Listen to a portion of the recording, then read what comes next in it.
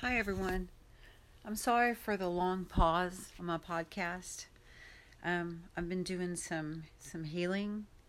As I mentioned in one of my last podcasts, I had joined a group called Savanon.org, and it is a group that helps sexually abused women, regardless of what age, or if it doesn't matter.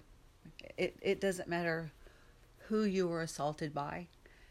And so I did my first, it's an 8-week course, and I'm on my second 8-week course. I'm halfway through, and it's been helping me deal with a lot of things that I thought I dealt with already, and it's been a very learning and healing process. And I really don't know if when I'm done with this second one where I go from here.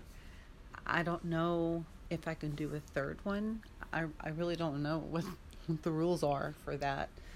But it seems like the more I share my story and talk to other women, more it helps me more. It helps me remember things. It helps me deal with my behaviors, with everything. And so that's why I haven't been recording my podcast lately. And just want to give you an update of why. And I'm gonna try to do a better job of keeping you informed, because I really do want to help you, and I want you to help me as well. And I think if we all get together and share our stories with one another, that's the best way we can heal.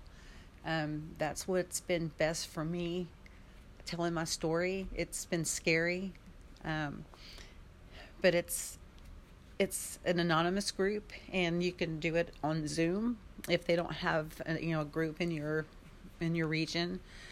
You can look them up online. It's Savanon, SAVANON.org, or SRT.org, sexually related trauma. And you can look them up and submit your information if you'd like, because they really helped me. And there's way too many of us, which is sad. And the only way we can help each other is just to get together and share our stories and help one another heal. It wasn't our fault. It's still not our fault. And this has been it's been a rewarding and scary experience doing this, the Savanon, the group. Like I said, it helps me.